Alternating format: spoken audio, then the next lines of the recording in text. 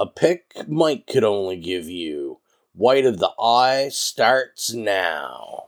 10 years ago, she married the man of her dreams. I love you more now than I did then. But does she really know him? Do you, baby? How much is she willing to understand? You know I do. Or forgive? I couldn't believe it. It's like somebody else is doing it and I'm watching and I'm going crazy. This is insanity. I don't believe you. I think you're making this whole thing up. Can't run any longer. Finally, she must ask herself if the man she married is a man she knows. I got the key, Mom! The kid. Danielle, Come on, Danielle! This way! This way! This one should be fine!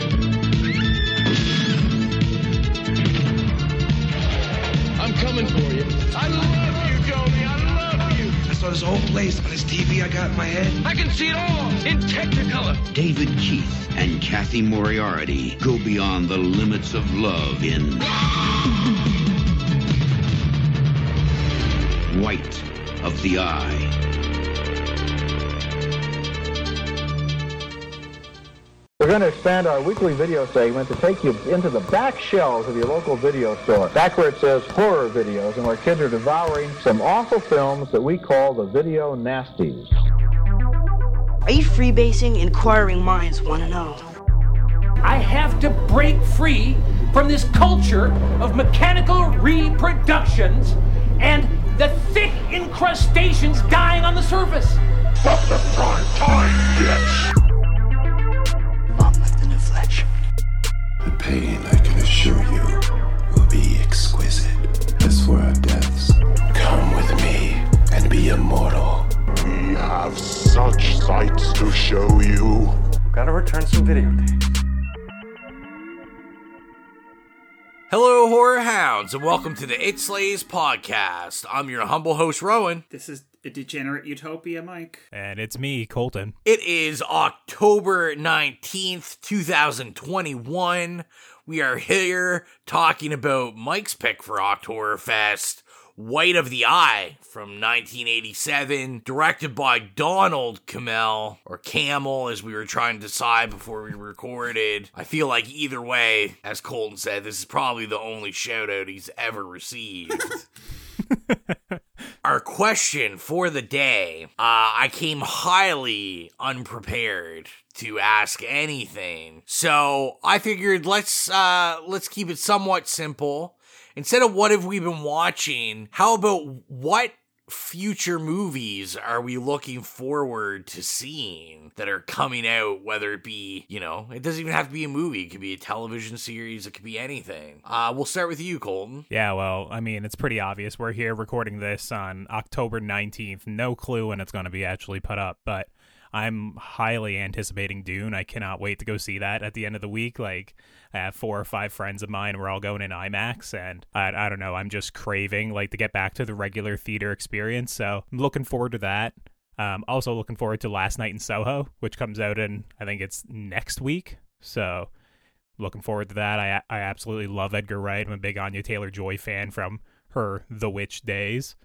And, I mean, I'm not gonna lie, I'm kind of anticipating the few different Marvel movies coming up as well. I'm gonna be a nerd. I am kind of looking forward to Spider-Man No Way Home. I want to see if my man Tobey Maguire makes it back in the movie, and if Andrew Garfield doesn't make it back, I'd be fine with that. But yeah, it's a few things I'm looking forward to in the next couple of months, at least when it comes to movies. How about you, Mike? Well, I've got a few. I also really, one of the movies I've been looking forward to most all year is also Last Night in Soho. Again, being, a fan of everyone involved, and, it just looks really, stylish and cool and fun. I really like the aesthetic. Even though it came out a few days ago, I still haven't seen Halloween Kills, and even though, it's been getting kind of mixed word, I don't care. I really want to see it. I want to see my Real Housewives stars and, Jamie Lee and Judy Greer. And other than that, honestly, I was really looking forward to Slumber Party Massacre remake, which I saw on Saturday. So that's essentially one of my big ones for the year ticked off. By the way, it's excellent. Everybody watch it. And other than that, it's really just like Scream in January that I'm looking forward Yeah, to. for sure. What about you? Yeah, I feel like, we're kind of on the same level. I definitely am excited for Scream. I'm interested to see, what... I feel like we don't know exactly more cast members from the original that are gonna come back. I feel like they have to... bring someone that's not in the trailer. Oh, absolutely. Listen, if Kirby doesn't come back from number 4, I'm just walking out. I mean, I need some And I mean walking out at the end when the credits roll and she's of not course, out. yeah. You gotta stick around for the after credit scene. I mean, you never know, right? Like, it's... Yeah. I just need, like, coming back from the grave, like, Skeet Ulrich or something. That's all I really want. Oh my god, fuck Skeet Ulrich. I want Rose McGowan back. Skeet Ulrich just doesn't age, like, whatsoever. I'm jealous of his because he genes. always looked like he was 50 years old. Oh my god. I mean, so, if you call that not aging, then, yeah, you're totally 100% right. You're such a hater, Mike. You're such a hater. I'm not a hater. I think he's excellent. I just thought he was 50 years old when I saw Scream, and, he could be 50 forever, so that's good for him, I guess. Just took him 30 years to grow into it. Terrible. Savage. Also, looking forward to Last Night in Soho. I also really like, Edgar Wright. I'm interested to see it looks like a take on a Giallo film, so I'm interested to see that, especially since we had Malignant, which was like kind of a supposed to be another take on a Giallo film. I've seen people saying this movie is an American Giallo film that we just watched, so maybe I just don't like Giallos that much, but hopefully Edgar Wright will make me like him next week when I go see that. And I feel like, Halloween Kills, so I still haven't seen it yet. I think we're gonna try to go to it Friday. It's one that I keep saying I'd like to go to the theater and see. It's probably, it's one of the few, I think we've talked about before, Exilia hates the theater, so, because she falls asleep. Oh, really? I'm like the opposite. I'll fall asleep on my couch like all day, but in the theater, yeah, I'm there. I'm 100% in. Exilia claims it's perfect sleeping conditions, so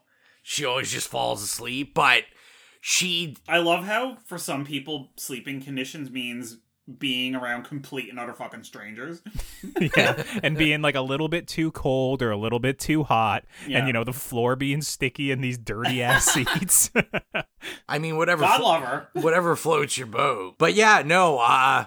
So I'll be excited to see that, and I guess kind of a little odd, not really like a theater release, but I'm interested to kind of dive into this year's Blumhouse releases on Amazon. I didn't get a chance to do it last year, and I still haven't watched any of the ones released last year. Yeah, they release like 4 in October, don't they, usually? Or the last year, are they doing 4 again this year, do you know? Yeah, I think it's 4 again this year. Okay. So I think I'm going to try to watch all of them just to see how they are. Like, I feel like they're fairly like quickly shot, quickly done films. So yeah, I'll be interested to see what they can bring to the table. Oh, and Antlers. I'm looking forward to that next week. I can't remember the cast or anything, but that movie's been getting like delayed for what feels like the last 2 years. So I'm looking forward to Antlers as well, especially. I don't know, some fans of the podcast are probably looking forward to that as well. Yeah, I'll definitely check that one out as well. That's one that's been on, like you said, that's been on my list for 2 years. So yeah. It'll be nice to finally see it. But yeah, let's get into the main event. White of the Eye, Mike's pick. Mike, why don't you hit us with the bio before we start? Oh, sure. I'm glad you asked, Ro. Let me hit you with it. Evidence of mutilated housewives points to a sound expert living unhappily with his wife in Arizona. And riveting stuff. Curtain. Thank you, Letterboxd, for keeping it very concise. Sadly, the movie itself wasn't quite as concise. Period. So let's talk about first experiences. Is this our first time seeing this film? Or is this in heavy rotation every year for us? Let's start with you, Mike. This was your pick. Actually, it's one of those movies that I used to see around like old rental shops and stuff when I was young, and I kind of was intrigued by it because, you know, it sounded like my type of movie. I mean, I always had that fucking taste in movies even when I was a youngster. And years later, I saw one of his other movies, Performance, which I'm not gonna lie, I watched it absolutely like blitzed out of my mind. I don't really remember very much about it, but I remembered really liking it and thinking that it was fucked up. So that made me want to watch this more, and also I really love Kathy Moriarty, so I was like, boom, done. Like, oh look, it's out everywhere now, because, you know, Arrow put out a version of it, it's on Tubi, it's on Shudder, like, let's do it. So this was actually my first time watching it, even though I'd wanted to see it for years. All right, how about you, Colton? Definitely my first time watching it. I've never even heard of it. Like, literally the first time I heard about it was a month and a half when you sent me kind of like the upcoming episodes, what we wanted to record, and, you know, oh, which episodes do you want to be on? And I was kind of like, oh, I'll be on a Mike pick for sure. Oops. Well, I did watch it. You picked the wrong Mike pick, didn't you? Yeah, I kind of think so. I watched it on Shudder there, you know, finished watching it probably about an hour and a half ago now. And yeah, it's my first time watching it. I don't think I'll be throwing it on next year to check it out, but I don't know. I've seen worse this year, so. I know Exilia in her mind was so happy just thinking, like, look at this sucker. Yeah, saddled with this one. Yeah. But yeah, no, same here. I had literally never heard of this. I usually never expect to hear of anything that Mike picks. Although Mike knows I go in with a very open mind. Mm-hmm. You know, I will give you that. Yeah. I mean, After Midnight, Eyes of Laura Mars, like those two alone win my Mike respect on picks that I'm like, this looks terrible. And then you watched it and it was like life altering. That's right. Yeah, I got to check those out because I haven't seen those either. So. Oh, fantastic. Both of those.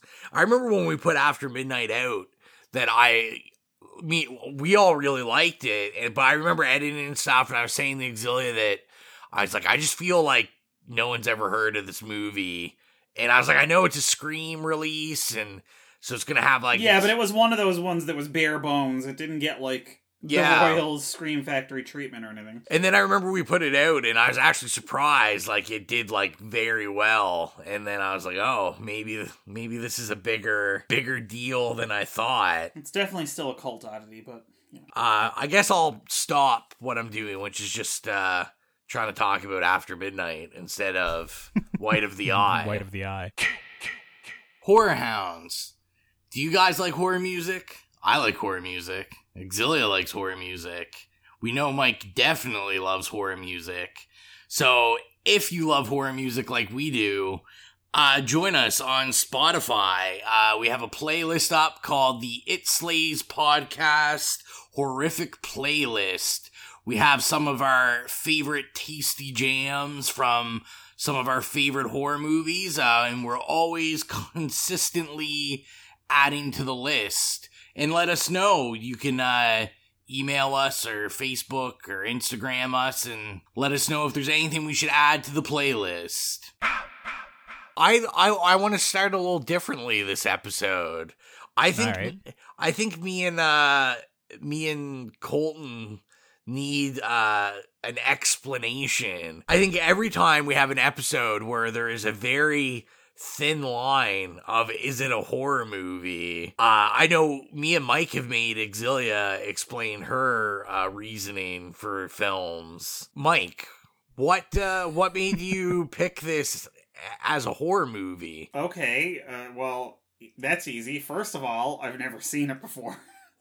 So, second of all, the plot made it sound like a domestic slasher movie. Yeah, that is true. And then you had, like, Arrow and putting it out and Shudder picking it up. So, tell me how I was not gonna think that it would fit squarely as a horror movie. Well, I have to come in and vouch for him a little bit as well, because before watching the movie, I was kind of like, oh, is this a Mike pick that's not even classified as a horror movie? Like, is this kind of artsy? Is it out there? And I checked, and it was listed as a horror thriller on, I think, on Wikipedia. I got IMDb in front of me right now, and it's horror thriller there. I kind of agree. It definitely doesn't feel like a horror movie very much when I'm watching it. But I can sight understand. Unseen. Yeah, I can understand making that decision. Yeah. Yeah. I believe Colton's comment in our text thread was that it was a horny movie, not a horror movie.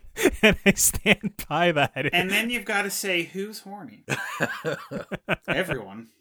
I mean, when me and Auxilia saw that comment, we were like, we were kind of like the meme with Dave Franco with like the noose around his neck, where he says first time. First time? Yeah.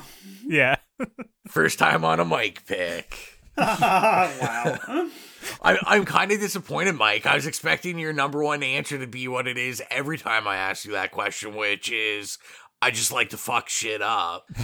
Well, I mean, that too, obviously. And you know what? I mean, I did think that it was going to be one of those that was going to tread a fine line. So, of course, I wanted to push it and, you know, piss you off, because that's what I love to do and you live do love to do that. You do love it. But, you know, I did have extra justification this time, not just I want to fuck with you, Rowan Fraser. You're exonerated. Yeah. All right, well, let's get into the first main question, our favorite scene. Colton, let's start with you. Yeah, for me, I actually didn't think like this movie started off very bad. Like I mean, the opening credits of all the shots of the birds in the sky is a bit much, but when you get into like actually the first murder, where it's kind of showing like the goldfish, and they take the goldfish and put it in with like the ham or the ribs or something, and it's kind of like flopping in there, and she's making a couple of phone calls, and I think the killer just comes out of nowhere and like smashes her head against a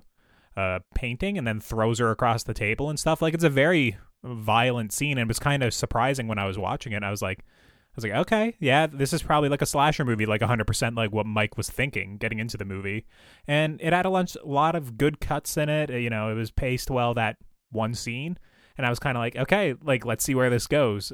And then, I don't know, the next hour of the movie is not really like that. So that's probably my favorite scene from what I don't know. It kind of, I was optimistic, I guess, at that point when I saw that scene. Yeah, I mean, I have to agree that was what I had written down as my favorite scene, because there wasn't a whole lot of them after that. But I don't normally like doing this, because, you know, I think it's a little bit psychotic, but like my favorite scenes in it, and there was that, and essentially there was only like the two kill scenes, but they were both really well done.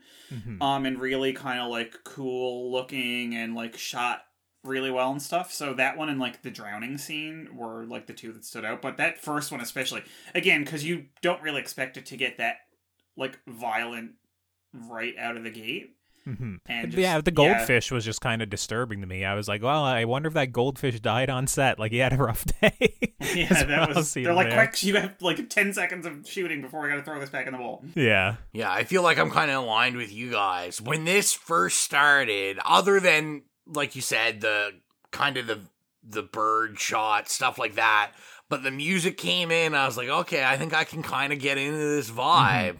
Yeah. And then that opening scene, I was like, fuck yes, another one for Mike. And I was like, it was colorful. I mean, it was everything you'd want a Giallo to be. And I was just like, this is going to be awesome. I mean, I love my Giallos, so I was just like fully on board. And then I kind of have a secondary favorite scene, and it is right before the second kill. Is it the second kill? I kind of have the mix up now. Oh, maybe it's not the second kill. It's when the lead is calling her best friend and telling her to call her after she's done the movie. Yeah. And Mrs. is like, I might be sucking a dick, so we'll see. You might be getting murdered by your husband, but I got some head coming my way, so... Well, my favorite part's a little before that. It's as we're exploring her bathroom, and she just has the magnificent Billy Idol poster on her bathroom door. I was they did go out of their way to shoot that in the frame, so...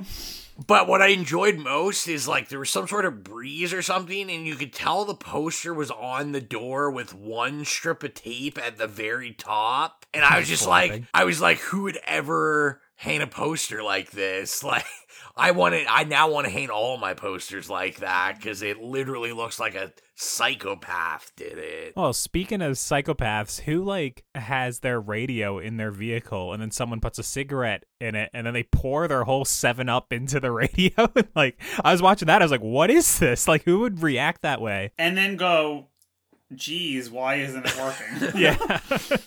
Let's see, there's soda and cigarette and God only knows what else in there. Yeah. I like when he took the stereo to get fixed, that he like justified why he had to pour the pop in it. And he's like, I didn't want to see it get ruined by like smoke and fire. Oh my God. I was like, I mean, those famously fragile 8-track players. Right? One thing I will say that I was very intrigued the entire movie was the music. The music selection, which was fascinating and peculiar. Very bizarre, yeah. It was a really odd mixture of experimental, like, rock, but then, like, kind of pop rock songs, like classic rock, but then opera. I was just like, this is... For me, it was just, like, too confused. Like, they had all this licensed music, and then their original score would come in, like, over top of it, and they'd have both of them playing at the one time with a weird mix, and then the licensed music would fade out, and the score would come back in. It was just, like, I don't know. I do get what you're saying. Like, there were certain parts that I thought it worked well, but overall, it was just kind of just noise, I guess, at times. Yeah. Apparently, one of the guys from Pink Floyd was involved in the music. So Nick Mason basically handled the music and everything. He's the drummer from Pink Floyd. I thought that, hey, that was kind of interesting. And I feel a little let down with anything, you know, associated with Pink Floyd, like, touching this and it not being what it could have been. I felt, kind of for a modern comparison, I felt the same watching this, music-wise, as I did when the first movie of Fear Street came out. Too many needle drops? Too many needle drops, and the needle drops were all packed in, like, the first half hour, like first hour, and then basically there's no licensed mainstream music afterwards, so it's like kind of odd, because at first I was like, oh, this is what it's gonna be. It's just gonna be like all these like songs that everyone knows and they've licensed, but I mean, and that's fine, this is what the soundtrack's gonna be, but then there's just like an abrupt change. Yeah, it would even make sense, like, because the main character, Paul, like, he like basically repairs stereos, he like sets them up in people's houses and stuff, so it makes sense if he almost had like a mixtape that he really liked or whatever, and like that could have been like the soundtrack throughout the movie. But it's like, one of my notes was that they always have like their records out and they're always like putting on music and stuff. So like it is very much like part of the plot that music is playing. It's not just like extraneous. Yeah, it was just like, I don't really remember like his fingerprint being on the movie. I like the music so much, I guess. Like the guy who plays the music in the car is like Mike or whatever the guy's name. I think it's Mike. In the 8-track, the guy who pours a 7-Up in the stereo. Like, so it would have been interesting if the Killers music was kind of throughout the whole movie, but it just seems to be, I don't know, whatever they're feeling, I guess. Yeah, and I just feel like there's a real missed opportunity. So, like, our killer, Paul, I thought, like, it was a really interesting premise. Like, I've never seen anything like this music guy that, you know, has a really weird... Oh my God. Weird thing that we show off at the beginning where he can, like basically tone his voice in perfect harmony and then tell you everywhere that you need a speaker in your room. Yeah. That'd be great for the podcast setup, figuring out where to put in the foam pads. Yeah. It's definitely the most unique unique superpower-esque thing I've ever seen in my life. That, I don't know, it's like in the first, shown once or twice in the beginning of the movie and then shown again at the end, which I was like, did they only put this in here so he can stick his head down this like rusty hallway and do it and try and seem menacing? Like, I don't know. Yeah. It was goofy though, like it wasn't scary at all. Yeah. So quirky. Well, and I just feel like it was really like a missed opportunity because I feel like something could have been. I mean, I'm not a screenwriter or anything, but like it was definitely unique enough. I was like, maybe if we're going with this weird tonal motif thing, like maybe this will turn. You know, he does it every time. He's like killing someone. Yeah. Yeah, exactly. Well, that's the thing. It's like usually when you have such a weird, quirky thing like that, there's a payoff. There's like some reason in the plot for it to be kind of like consistently done. In this movie, it's just like, I think it's the one thing that like sets him apart from the other sound engineers in the area or something, because one of the guys early in the movie said like, you know, he mentions like, oh, I've heard about your talent or whatever, right? Yeah, people want you like all over different states. And also, he says early in the movie that he can't do it with his eyes open when like his wife is there. And I was kind of like, okay, so he's going to do this like at some point in the movie, and it's going to be really menacing, like when he's doing it with his eyes wide open, like bugging out, look like a crazed person. And I mean, maybe he does do that right at the end of the movie. I'm not sure if his eyes are open or not, but it's certainly not in like a menacing way. That kind of sets up, like there's no payoff for a lot of things in this movie. Yeah, is it even set up? Can you even call it that? Well, it was mentioned. I thought it was set up. You know, when you mention such a weird, quirky detail in the first 15 minutes, right? You expect that to be paid off at some point, but it's just not. It's like thrown aside. There's also like details about his daughter being a troublemaker and like getting into trouble that I was like, okay, are we commenting on kind of like he has issues, so he passed them on to his children? Like, are we going to be commenting on that? But that's all thrown aside. And I think we need to comment on how the cop washes his hands in the toilet, the detective. That's a key scene. I was wondering if that was going to be paid off. I saw him shake a man's hand a scene later, and that's all I could think about. Wow, yeah. The payoff is watching that happen. It's so bizarre. In a murder scene, too.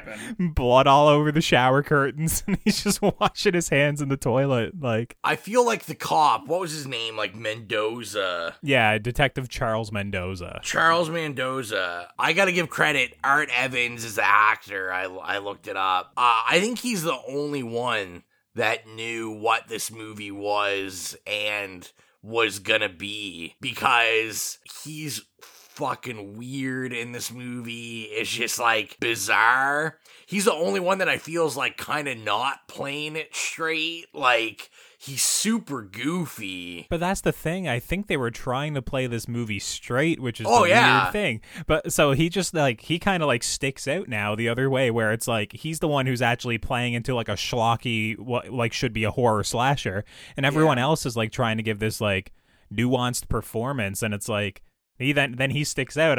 I'm just like so thrown off by washing his hands in the toilet that I can't even take anything else he's doing seriously. And also his last scene with her in the diner or whatever, it's like, it's kind of creepy. I was wondering like if he was coming on to her or something at the end of the movie where they're talking about love. I was like, bitches, are you dating? Or that's kind of what I was wondering. It seemed like they were on a date or something, but I don't think that's the implication. She would just like completely did not seem to give a fuck. I was like, okay, is she just like looking for a ride out of town or... Yeah, it's bizarre. I mean, I didn't even know half the time what was going on. I feel the way it was like cut and edited and just scripted, like this was definitely felt like a fever dream or something. Like, I found a lot of the scenes were like really disjointed. Well, I think that was the point.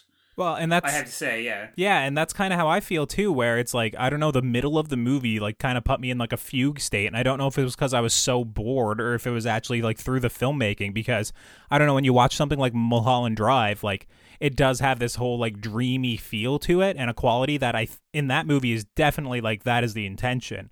Oh, yeah, and it pays off, too. Yeah, in this movie, I'm not sure if that's the intention or not, but it took until, like, the second or third time they flash back for me to fully realize that there was, you know, that this was a weird flashback narrative where we're getting, you know, dueling narratives going at the same time, and I was at like, oh, the same time, I was like, oh, his hair is longer. Okay, now I know it's a flashback. You know, I don't know, it was quite jarring, and that was like, the movie didn't make a lot of sense to me either, Rowan. Like, and I'm usually pretty decent, I would say, with following, you know, the thread.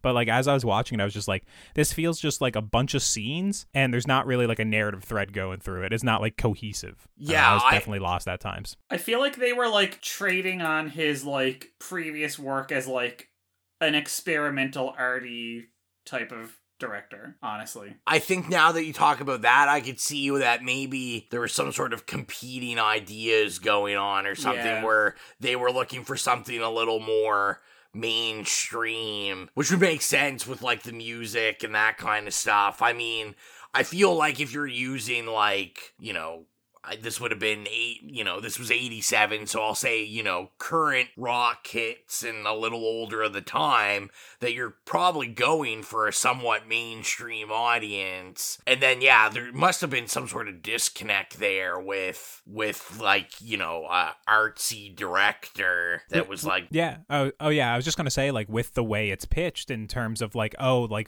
suburban housewives are getting murdered in their own homes, it is very much like people would be interested in seeing that. I mean, there's always a fascination with serial killers, especially among like that demographic, you know, specifically like suburban housewives, middle-aged women, you know, that sort of thing. So it makes sense that it should be more commercial, but then I kind of wind up being like Mike. It's like, well, then we have this long-ass opening sequence with birds flying around in the sky, and we're constantly cross-fading, and I don't know, the camera pans up to the sun, and you get all the colors inverted and stuff. Like, when we look at the sun, and I understand that, but it's like, for a normal audience, when you're watching that, it's just like, oh, did they fuck up the camera here? Like, what's on the go here? You know? Yeah. There's multiple shots in this movie, too, that are very artsy, just like these close zooms on the eyes. And it's almost like it doesn't even really work, because I understand the name of the movie is The White of the Eye, you know? He wants to use these shots to kind of convey terror or whatever. And it's just like, I don't know, they're like out of focus. They're not looking in the right way. Like, they just don't work at all. So, yeah, there is a conflicting ideology here between trying to be mainstream and trying to be artistic, I think. Well, it's funny because I kept writing Desert Argento because it was just like a sun-baked, like, wannabe Argento movie. I was hoping it would be like that, you know. Yeah. Obviously, so did you, Ro.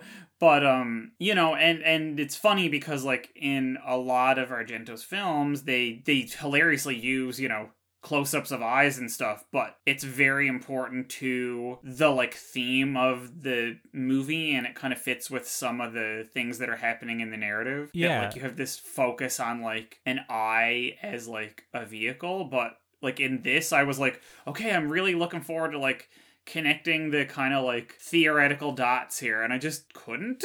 You know what I mean? Like a Canon Argento, like it seems like to actually create an organic whole, whereas in this it didn't. Yeah, I think the people that are talking about this movie being like incredibly complex, they're like, don't get me wrong, it dabbles in a bunch of different themes, but I think they're kind of reading about these themes and then projecting it onto the movie. I don't think the movie's doing a good job of actually giving us this information. Yeah, exactly. We also had this weird underlying theme about like being an Apache and all this like culture. Oh my God, yeah. Which had like nothing, you know, at first I was like, oh, okay. I was like, we must be getting introduced to this thread, because then I was thinking, you know, like, Giallo, it's very common for Giallos to mix, you know, that slasher with, like, some sort of, like, supernatural... mysticism or whatever. Mysticisms. Yeah. So, in like, the crows at the beginning, so I'm like, all right, something's gonna be cool. Maybe I was just harking back to my, The Weekend by Christopher Pike, but I was like, maybe this, you know, like, we're gonna have someone that, like, sees through the crow's eyes, and the crow sees everything, or, like, something like this. But there's literally no... Like you said, like most of the threads in this, there's no payoff. I mean, other than we give Paul like some super huge necklace that I'm assuming is supposed to be like an Apache necklace, but I don't remember, like, did he once in the film, like, say that he was indigenous? I remember I didn't get it either, yeah. Like, I remember we had the kind of that confrontation with Mike in the flashback. Yeah. He's like, oh, you know, like, my great-great-grandfather, like, was Apache, and I'm like, okay, you know, Elizabeth Warren, we get it. Yeah, because they do make a kind of a point at the beginning to be like, we're from the city, you know, like setting themselves apart. So honestly, yeah, I think it's literally in there like, I'm actually Aboriginal and white passing, so I have no idea, obviously, if Paul, the character, is supposed to be Native American or not. But I think like any Native American representation in the movie is very much just in costuming, or like, oh, we're gonna give him the big knife that it's kind of like that's what's used to, you know, fillet animals, you know, or like I guess the paint at the end of the movie. And like, once again, I'm very ignorant of like Apache culture. I have no clue if like painting your face like kind of from like the eyes down to the chin is like a thing, but I have seen that in other movies when Native Americans have been depicted, like, you know, kind of the red face paint on covering half the face. So I have no idea but like that's basically all I can kind of point to in the movie of that representation. It's like the dangers of appropriation. Yeah. if that is indeed what it is. I mean, I would assume, I know when I was reading about it, it said that Donald Cammell was like, that, like, Apache, specifically Apache culture, is like an obsession of his, and that he was really into it. To me, that's kind of what I thought after I read that. I'm like, okay, like, an artsy director, and he just, like, it's something he's really into. He wanted to work it in, and there must have been, I mean, I don't know, there's not a lot of information on this movie, so I don't know how, like, the editing or any of the financiers' input would go into it. Mm-hmm. But, I mean, I'm very curious at it, like, and I'd have to look further into, like, the Arrow edition maybe or something. Like, I wonder if there's, like, a director's cut of this, or, like, because to me, a lot of the hard edits in it, and edits to me that make the film just not make sense, because, like, I found that the cuts would just abruptly be in something, and then you go to something totally different that had nothing to do with the prior scene.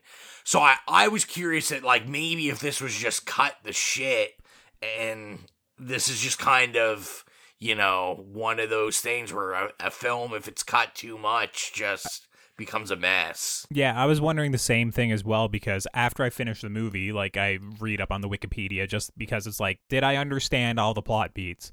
And when I was reading the Wikipedia, they had, like, the reveal of, like, him brutally killing the deer and, like, putting the blood on his face and stuff, like, way further up in the Wikipedia summary than when it is in the movie. Like, in the movie, it's literally within the last 10 minutes, or at least the version I watched on Shudder. In the Wikipedia summary, that's like midway through the summary, which obviously, if we know Paul is the murderer halfway through the movie, like if he's the murderer, there's extra tension to all the scenes he's in, especially with women, because he is very much like a womanizer in this movie. So I kind of wonder, like, yeah, is there a different cut of this movie, or you know, was the Wikipedia summary just, I don't know, they just spoiled details before like the movie actually reveals them? Like, I have no clue. I guess, you know, we're talking about like the Apache stuff. I was just quickly, while you were talking, I was looking at like the IMDb trivia, and it said that basically Donald Cammell had commented on it and said that he was fascinated by Apache legends. Apache.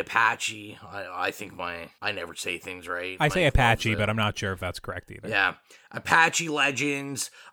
He came up with the film's title, the phrase "white of the eye," which describes those who look too closely into the eye of violence, and how being a witness leaves a mark upon the viewer. So why the fuck wasn't that in the movie at all? Like, why wasn't that like the main theme of the movie? Like, this movie, it spends so much time just talking about random nonsense. Wasn't that like a conversation in it? Like I like, obviously I get that near the end of the movie, especially with him kind of dressing up in the suicide vest and, you know, wanting to take like his wife and child out with him, I presume. I'm not sure what exactly he's doing there at the end of the movie. Yeah. But like, yeah, the movie just like, that is a better description of the movie from the director answering a question than what I got watching this hour and 50 minute movie. Yeah. Yeah, well, and I didn't, and see, to me, like, even the eye metaphor, it doesn't really make sense, because when the film starts, I was like, okay, so, like every, you know, I was like every Mike pick, this movie has something to do about eyes, because Mike,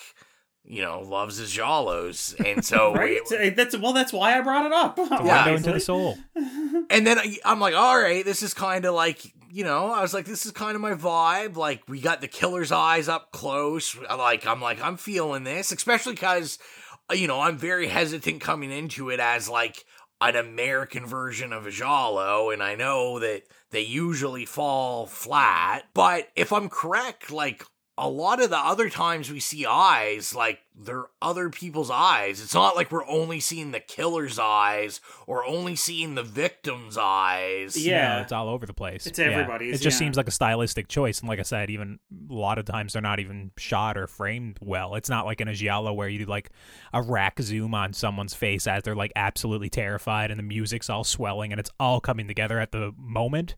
It's just all over the place. Yeah, and I was going to say another thing I had read that maybe would kind of fight for a case that there's probably more there that wasn't seen, is I saw that this movie originally got an X rating. Mm-hmm. For what? And then Marlon Brando wrote a letter to the MPAA, like, basically saying that it should be an R, and apparently you do what Marlon Brando says. Yeah, I assume the X, though, would have just been, like, more sex scenes, right? Like, more titillation, because, I mean, there is a lot of sex in this movie, and a lot of, like... Yeah, but it's all very tame. Yeah, but that could be the thing, where it's like, I love that sound of disappointment. Sure, Marlon Brando, you know what? It could have been really hot. There should have been, like, a lot of nudity and stuff in it, but there wasn't. Well, we're talking about a giallo again, and at least this one has some sex in it. It's not, like, you know, it's not completely sexless like Malignant a month ago, but, like, this is closer to what I would expect from a giallo, at least, in that regard. Yeah. So, yeah, maybe they just cut out a lot of, I don't know, boobs. I have no clue. Well, and now that I really think about it more, you know what this really reminds me of? This reminds me of something that would definitely be on Showcase at like 11:30, 12:30 at night when I was like 8 years old. Which, of course, is a mood and a vibe. Oh yeah, this is, like I said, this movie, everything that this movie brings, even though it doesn't work, should be a Mike vibe. Like, it's definitely exactly. That's what I'm saying. Like, it's I was very surprised. That's all I'm saying.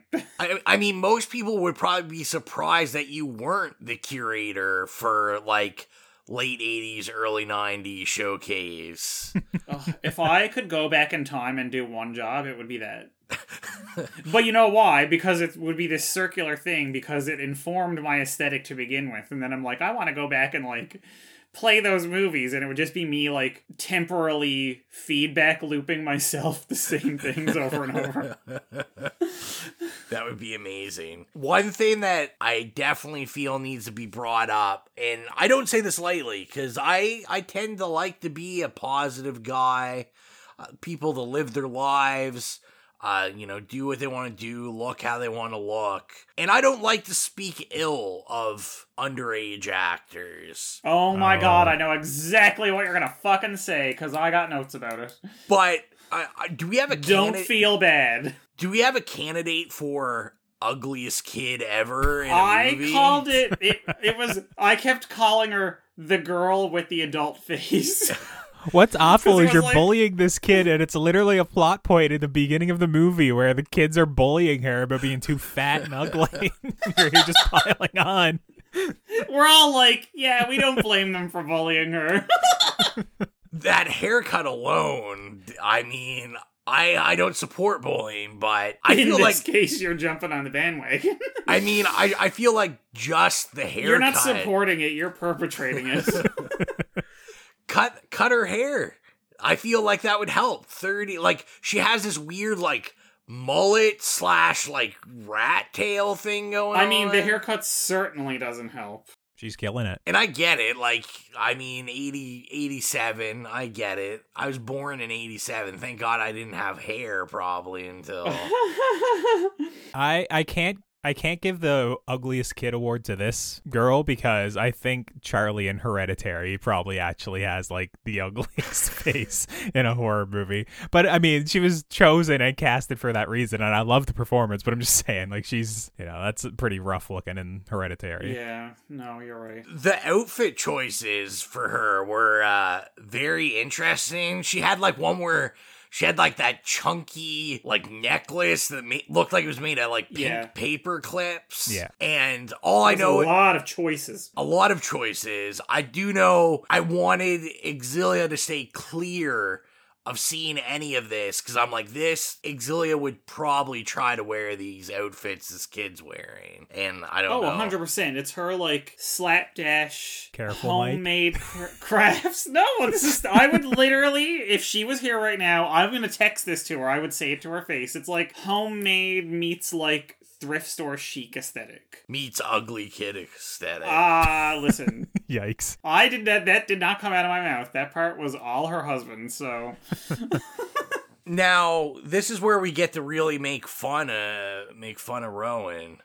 So these guys were smart enough when we watched this movie to watch it on Shudder, which I'm pretty sure I also knew it was on Shudder, but then I said it last recording. I was like, okay, it's on Shudder. Perfect. So I totally forgot. And then watched it on Tubi, and we love Tubi. I love Tubi. Mm-hmm. But of course, with Tubi, you have to watch commercials. Like lots of them. And they're really annoying and loud. Every once in a while. And so that made this viewing experience like an extra like 20 minutes, maybe. Man. Which I feel like just, didn't help whatsoever. But I will say, another thing I was very hesitant when I was looking up the movie before I watched it, and which I rightfully so was this movie is fucking long. This movie's 2 hours without commercials. It's like just under 2 hours. Yeah, I think it's 1:50, I think. Yeah. And like, there is no reason this movie should be it shouldn't be any longer than like 1 hour 20 minutes. Other than if they were trying to make it a serious movie, like a cop procedural or a drama, trying to appeal to the 2 hour crowd. And the arty, Yes. I feel like, and it's just the kill per time ratio, like we got 2 kills.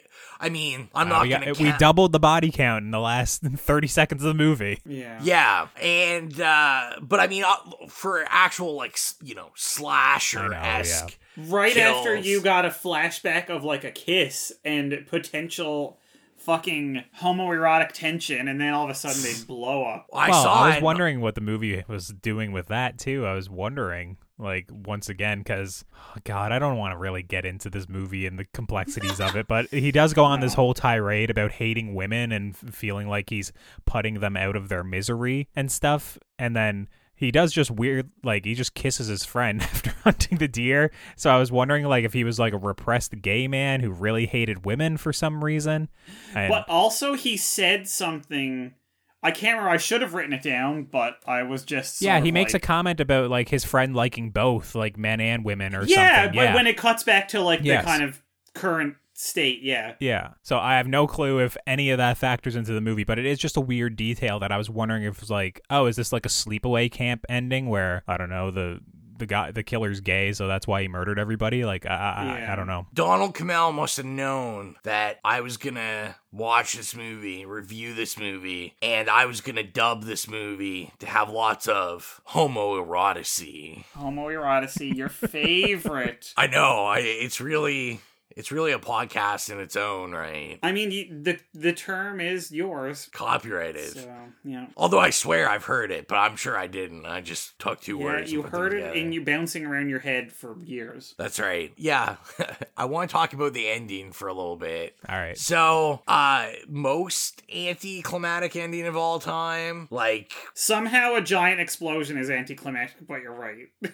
You're totally right. But this is like the oxymoron of it is like, which I thought maybe was like kind of deliberate. Because I was like, you got all these explosives and all these guns. Mm-hmm. Mike has this fucking, like, for some reason I thought we were in a jungle hunting predators now. There's a literally predator thought of moment. Predator, yeah, for sure. Like, we just have like a gun bigger than any man. Yeah. Which 100%, there's no way that's a real gun, because it like looks like a machine gun, but then they just like had a weird front attachment that made no sense. With the caliber of bullets in that, like when Paul gets shot like 5 or 6 times in the legs, that would have just blew his legs clean off. Like that would have been, it would have been a very different ending. Literally, how do you still have appendages? Yeah.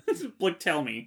Well, and I mean, I know it's like a common movie trope, but I just like it because it's like, oh my god, like, don't hit the explosives. And I'm thinking, like, why are we not just taking this revolver and just shooting him in the forehead? Like, like, it'd be done. Because it's 1987. This guy doesn't have a remote or anything. This guy's got to literally light a fucking wick or whatever. His bic, a wick bic. Oh, yeah. And then secondly, I was thinking, like, he lights it. They know he's lit it. I'm like, why wouldn't you just like jump on him and then like he'd probably just land on the wick and it would just like go out. It seems to me it was pretty easy to not die. But then you wouldn't have the explosion and it would be an even more boring ending. Like, also, how did Mike, did I miss a plot point? Like, how did he know they were going to the quarry at this specific time with this tunnel and all that stuff? Like, he literally, like, grabs her leg or something at one point, isn't it? Like, shit starts falling down. I was so confused. You're supposed to be confused, because I don't think there was a time. She went and visited him that once, which I still have no real fucking idea why. We're talking about, like, at the mechanic, like, right, where he's a mechanic and he's singing a song. Yeah, that's all I remember as well. So I was like, did they concoct this whole plan here? Like, what is this? And, like, when he's at the mechanics, I was really confused, because I'm like, is he now, like, cognitively challenged or something? Like, he was really weird, and like I was like, I'm like, am I in Sling Blade or something? Like, what's going on with Mike here? They mentioned that he's like recently out of jail, I think. Yeah. So I think it's supposed to be like, I don't know, he did something, because clearly they're trying to set him up as the killer, right, for the movie. So they're just giving this dude like no screen time and just saying a bunch of shit about him, and then I don't know, he has to be a hero at the end of the movie. I don't know. But like at the end, my thing is like, okay, so we have the giant explosion, which we get like that aerial view of like basically this whole canyon just fucking going off, which there's no way she escapes that in that amount of time. She dove in the water, Rowan. The fire can't get you under there. Yeah, she dove in what looked to be the like 3-foot beginning of the water. Puddle, but anyway. yeah. A puddle, yeah. She's like, this is invincible. And the aerial shot just shows like this, it's like all this fucking rubble just like going into the water. I'm like, there's probably huge pieces of fucking cliff just piled on top of her. Yeah, just the whole ending, I was just like, ugh. Like, then the sloppy, like you said, when she meets up with Mendoza, and it's just like 1 minute explanation of like, oh, I didn't know, like, oh, what could have been. Well, it ends on like this idea that you can love someone and not know like what they've been doing, obviously. So it's kind of like this idea of like, oh, I've loved them for the past 10 years, and how could he have been doing this in the last 10 years? Which is like, once again, yeah, that's a fine theme for your movie. It's not explored in the rest of the movie. It's just like, it's a line. I go like, okay, yeah, I can understand that rationale.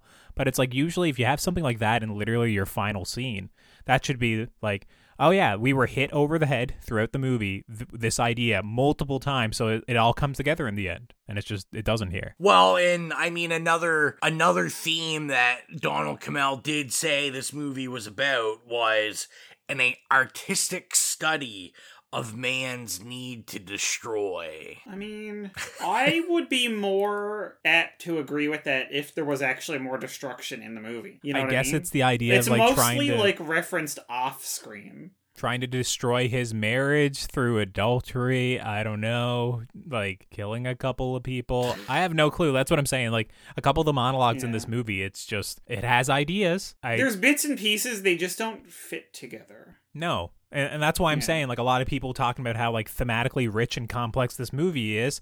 They are getting these monologues, getting the kernel of an idea, and then they're just spending way more time deliberating on it and thinking about it and bringing all these different points.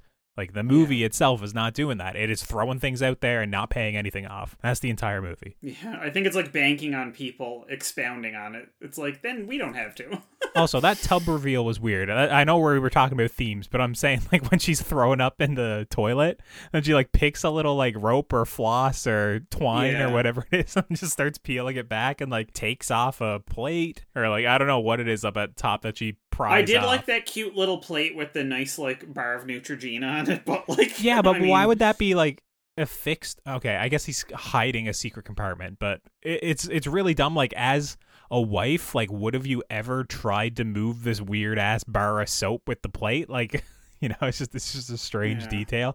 Also, I was very confused when that was revealed. I was kind of like, the scale was off where I didn't know if it was human body parts or if it was just literally like a dude hanging rabbits or some shit. Like, I had no clue what the reveal was actually supposed to be. Me too. It did definitely, like, kind of fuck with my perception for a couple of minutes. Yeah, I was just like, okay. I was like, I was thinking, is that an animal? Because, you know, they're like, oh, he's a hunter. Or is it legitimately, like a human being?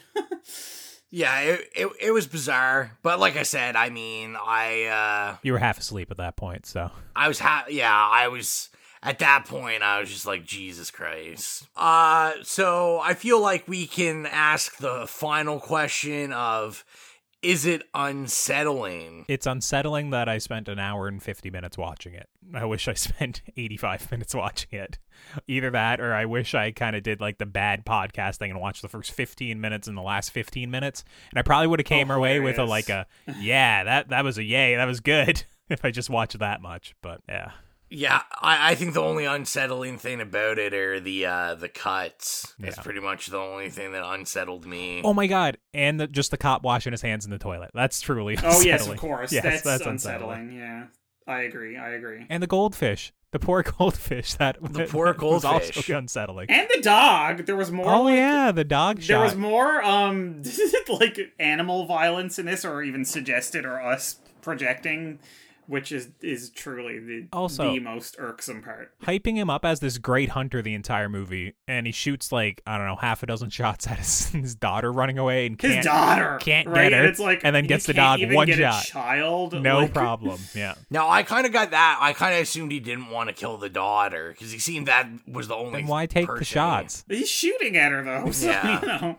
Maybe to scare her, maybe to get her to run away or something. I don't know. Although I guess realistically, I think she was pretty scared as it was. I really don't think she needed any help. Yeah, that doesn't hold up, because now I think about it, he was planning on just blowing them all up. Yeah, and he wanted her to, like, not pay attention to him and go make a sandwich or some shit, so. Yeah. I do feel like, before we get in the rating, we do have to talk about, which we didn't say that makes it even worse, is that not only, the cop's not just, like, washing his hands in, like, water in a toilet, but it's, like, cleaning chemical toilet, because it's, like, blue. Oh, I never even noticed that detail. You're watching more closely than I am.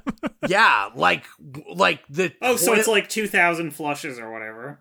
Yeah, so it's like that guy's actually using, like, stuff that I'm sure is not supposed to touch your skin. Wow. No, but I feel like it's not that bad because it would be, like, splashing up on your bum and stuff.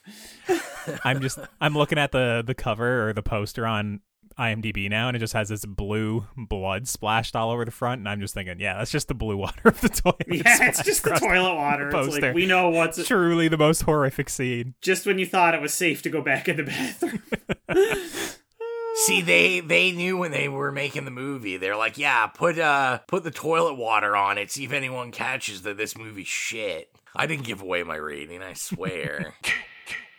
Just a reminder to follow us on all of our social media at It Slays Podcast. We're on Twitter, Facebook, Instagram, soon to be on Tumblr. Of course, we're on Spotify and iTunes. And if you're adding us on iTunes, don't forget to leave us an iTunes review. It doesn't even need to be 5-star. We appreciate 5-star. But the most important part is we want to hear from you. So write us a text review in the iTunes app, and we will make sure to give you a shout out on the podcast.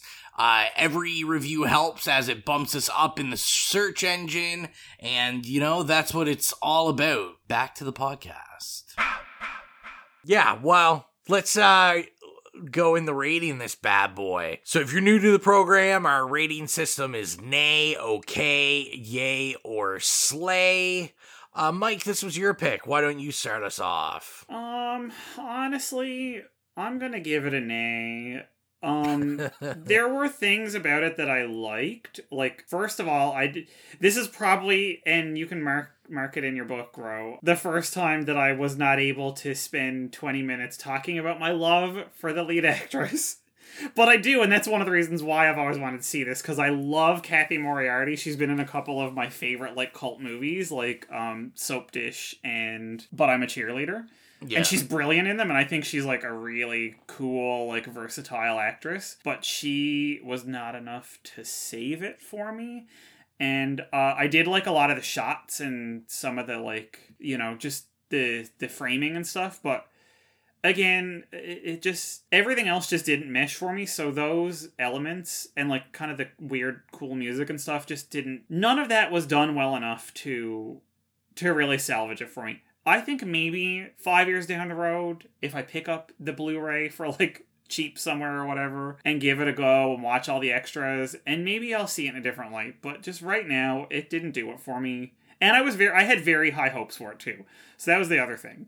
So I was really, really, really expecting, this, kaleidoscopic art house American Argento starring Kathy Moriarty, and it was not that.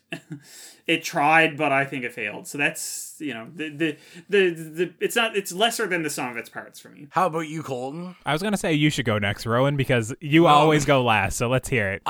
So it was really hard deliberating what I was going to give this. And then after that 10 seconds of turmoil, I knew immediately I was going to give this a nay. And like I said, it's not that I wasn't open-minded about it. Just like Mike, I was like, this, I've never heard of it. I like the idea, an American Giallo, sure, this could be fun. There could be some threads. Even the weird beginning, I was like, okay, close-ups on the eyes. The beginning murder was, fantastic. The color was amazing. I was like, awesome. We're in for a show. And then basically it just dropped off after that first murder. Mm-hmm. I literally had to watch a entire scene of a cop that you kind of think's going to be important, but isn't, floss his teeth. And that's kind of where I really started to evaluate my life and what I was doing. It wasn't even artsy enough of a shot to just stand as this is a really cool shot. Yeah. You know what I mean? I was just it's just a close-up. So, I mean, I'm assuming if you're listening to this episode, you've seen this film. And I'm almost scared to say that if you're listening to this episode, you might even like this film, because I saw it, it doesn't really have a terrible rating anywhere. No, it's a lot of the, when it got re-released, a lot of the articles I saw about it were, very glowing. Mm-hmm. Which is great. I mean, one man's trash Power is another man's gold. Yeah. But it just wasn't for me. Yeah, it's gonna be a strong nay. I don't think this is even worth, if you're listening to this and you haven't seen it, I would skip it. Yeah, for me, I actually came into this and I was kind of gonna give it a really, really, really soft okay. Really, really, I didn't want to say nay, because in my mind, nay is bad, offensively bad. And I was kind of this was more of a meh. I don't care. It's mediocre completely. But I mean, we don't have that rating, so yeah, I'm gonna have to go after talking through it with you. Yeah, exactly. Yeah. Yeah, you're after right. talking through it with you guys, it's like, yeah, I'd have to give it a nay as well. I don't think it's as strong as Rowan's. I do like, obviously, the initial kill and actually the last, 10, 15 minutes, even though it's really stupid and goofy, at least it was fun. I wasn't bored. Yeah. Oh, it was fun, yeah. Yeah, so overall, the movie's just very dull, and like I already said at one point in this movie, in this podcast, it's just, it doesn't really work structurally at telling a coherent and cohesive story. I just really feel like it's a bunch of scenes thrown together, and I was so confused and not invested. There's literally an hour in the middle of this movie that I was like, I don't even know what's going on, and I don't know if I care to even look into it, really. So, yeah, it's a nay from me as well. All right, so 3 nays all around. Exilia definitely was sleeping most of this movie. So I will give her a nay rating as well, just because I know she would say fuck this movie. If you're trying to sleep, maybe a sleigh from Exilia. Oh, there you go, yeah. After that first kill, then you're gone. So we will get into the budget game. So the budget game is where I know how much the movie cost to make and made, and Colton and Mike will battle to the death to figure out the answer. And the winner this evening, as a ugly kid in a movie once said, will win a vest made of hot dogs. Oh, wow. We will start with the cost, as always. Colton, what do you think this made? Or this cost? I have no clue what this made or what it cost. I don't know. There's a big explosion in it. I feel like they just did it in an empty quarry, probably on a blasting day. There was probably literally nobody around. It was just a overhead shot. I don't know. Let's go with $500,000. I don't know. I have no clue. 500,000. Good guess. Mike, what's your guess? $8 million? I don't know. Ooh. Pink Floyd people were involved in it. I feel that is true. Yeah, there was definitely budget going somewhere. I don't know where, but it was somewhere. So the closest will be Colton. So the film cost $2.8 million. Okay, but I'm still off by quite a bit. Yeah. Yeah. So art takes money sometimes. So. And I feel kind of like Mike said, I feel like a lot of that budget probably went to getting the drummer from Pink Floyd and licensing the music and all that kind of stuff. And probably a fair bit of cocaine, but anyway, that's just conjecture. That's right. So let's do how much this film made, and we'll start with you, Mike. Okay, well, I guess I'll go down and say $6 million. $6 million. I'm probably still off by $4 million, but whatever. So we don't have a White of the Eye 2. And this was made for what, 2.7? I don't know, man. I'm gonna say $1 million, $1.5 million.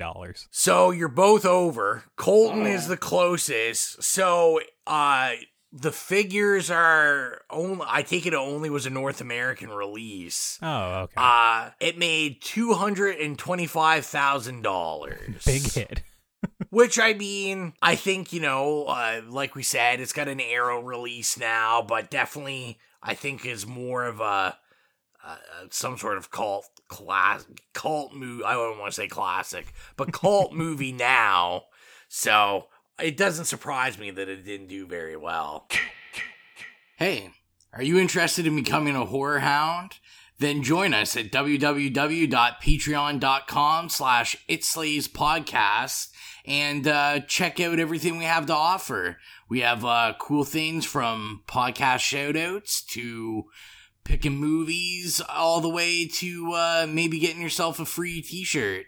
So if you're interested in joining us and becoming a horror hound, join us at patreon.com/itslayspodcast.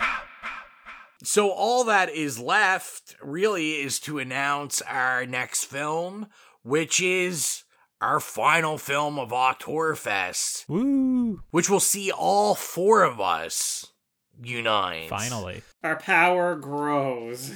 That's right. We're like the Power Rangers, except with spandex far tighter. How can it be any tighter? But anyway. I was going to say no comment. We're not going to ponder that. So the film is, as always, we do every Halloween, we talk about a Halloween movie, and we go in order, because of our raging OCD. That is Halloween 3, the notorious, the celebrated. Season of the Witch. Michael Myers is great in this one.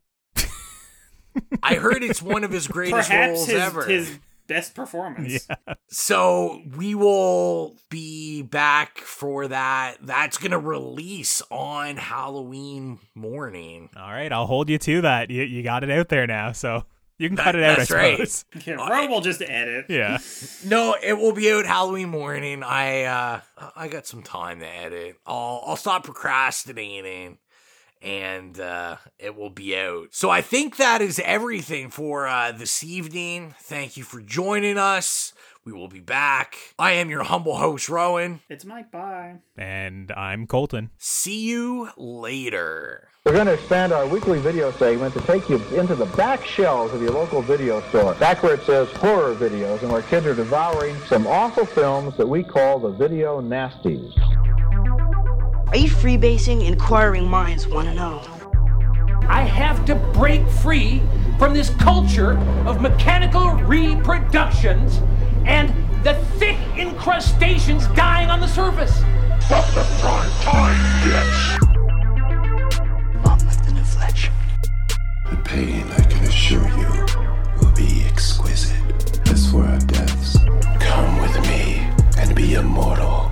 We have such sights to show you. Gotta return some videotapes.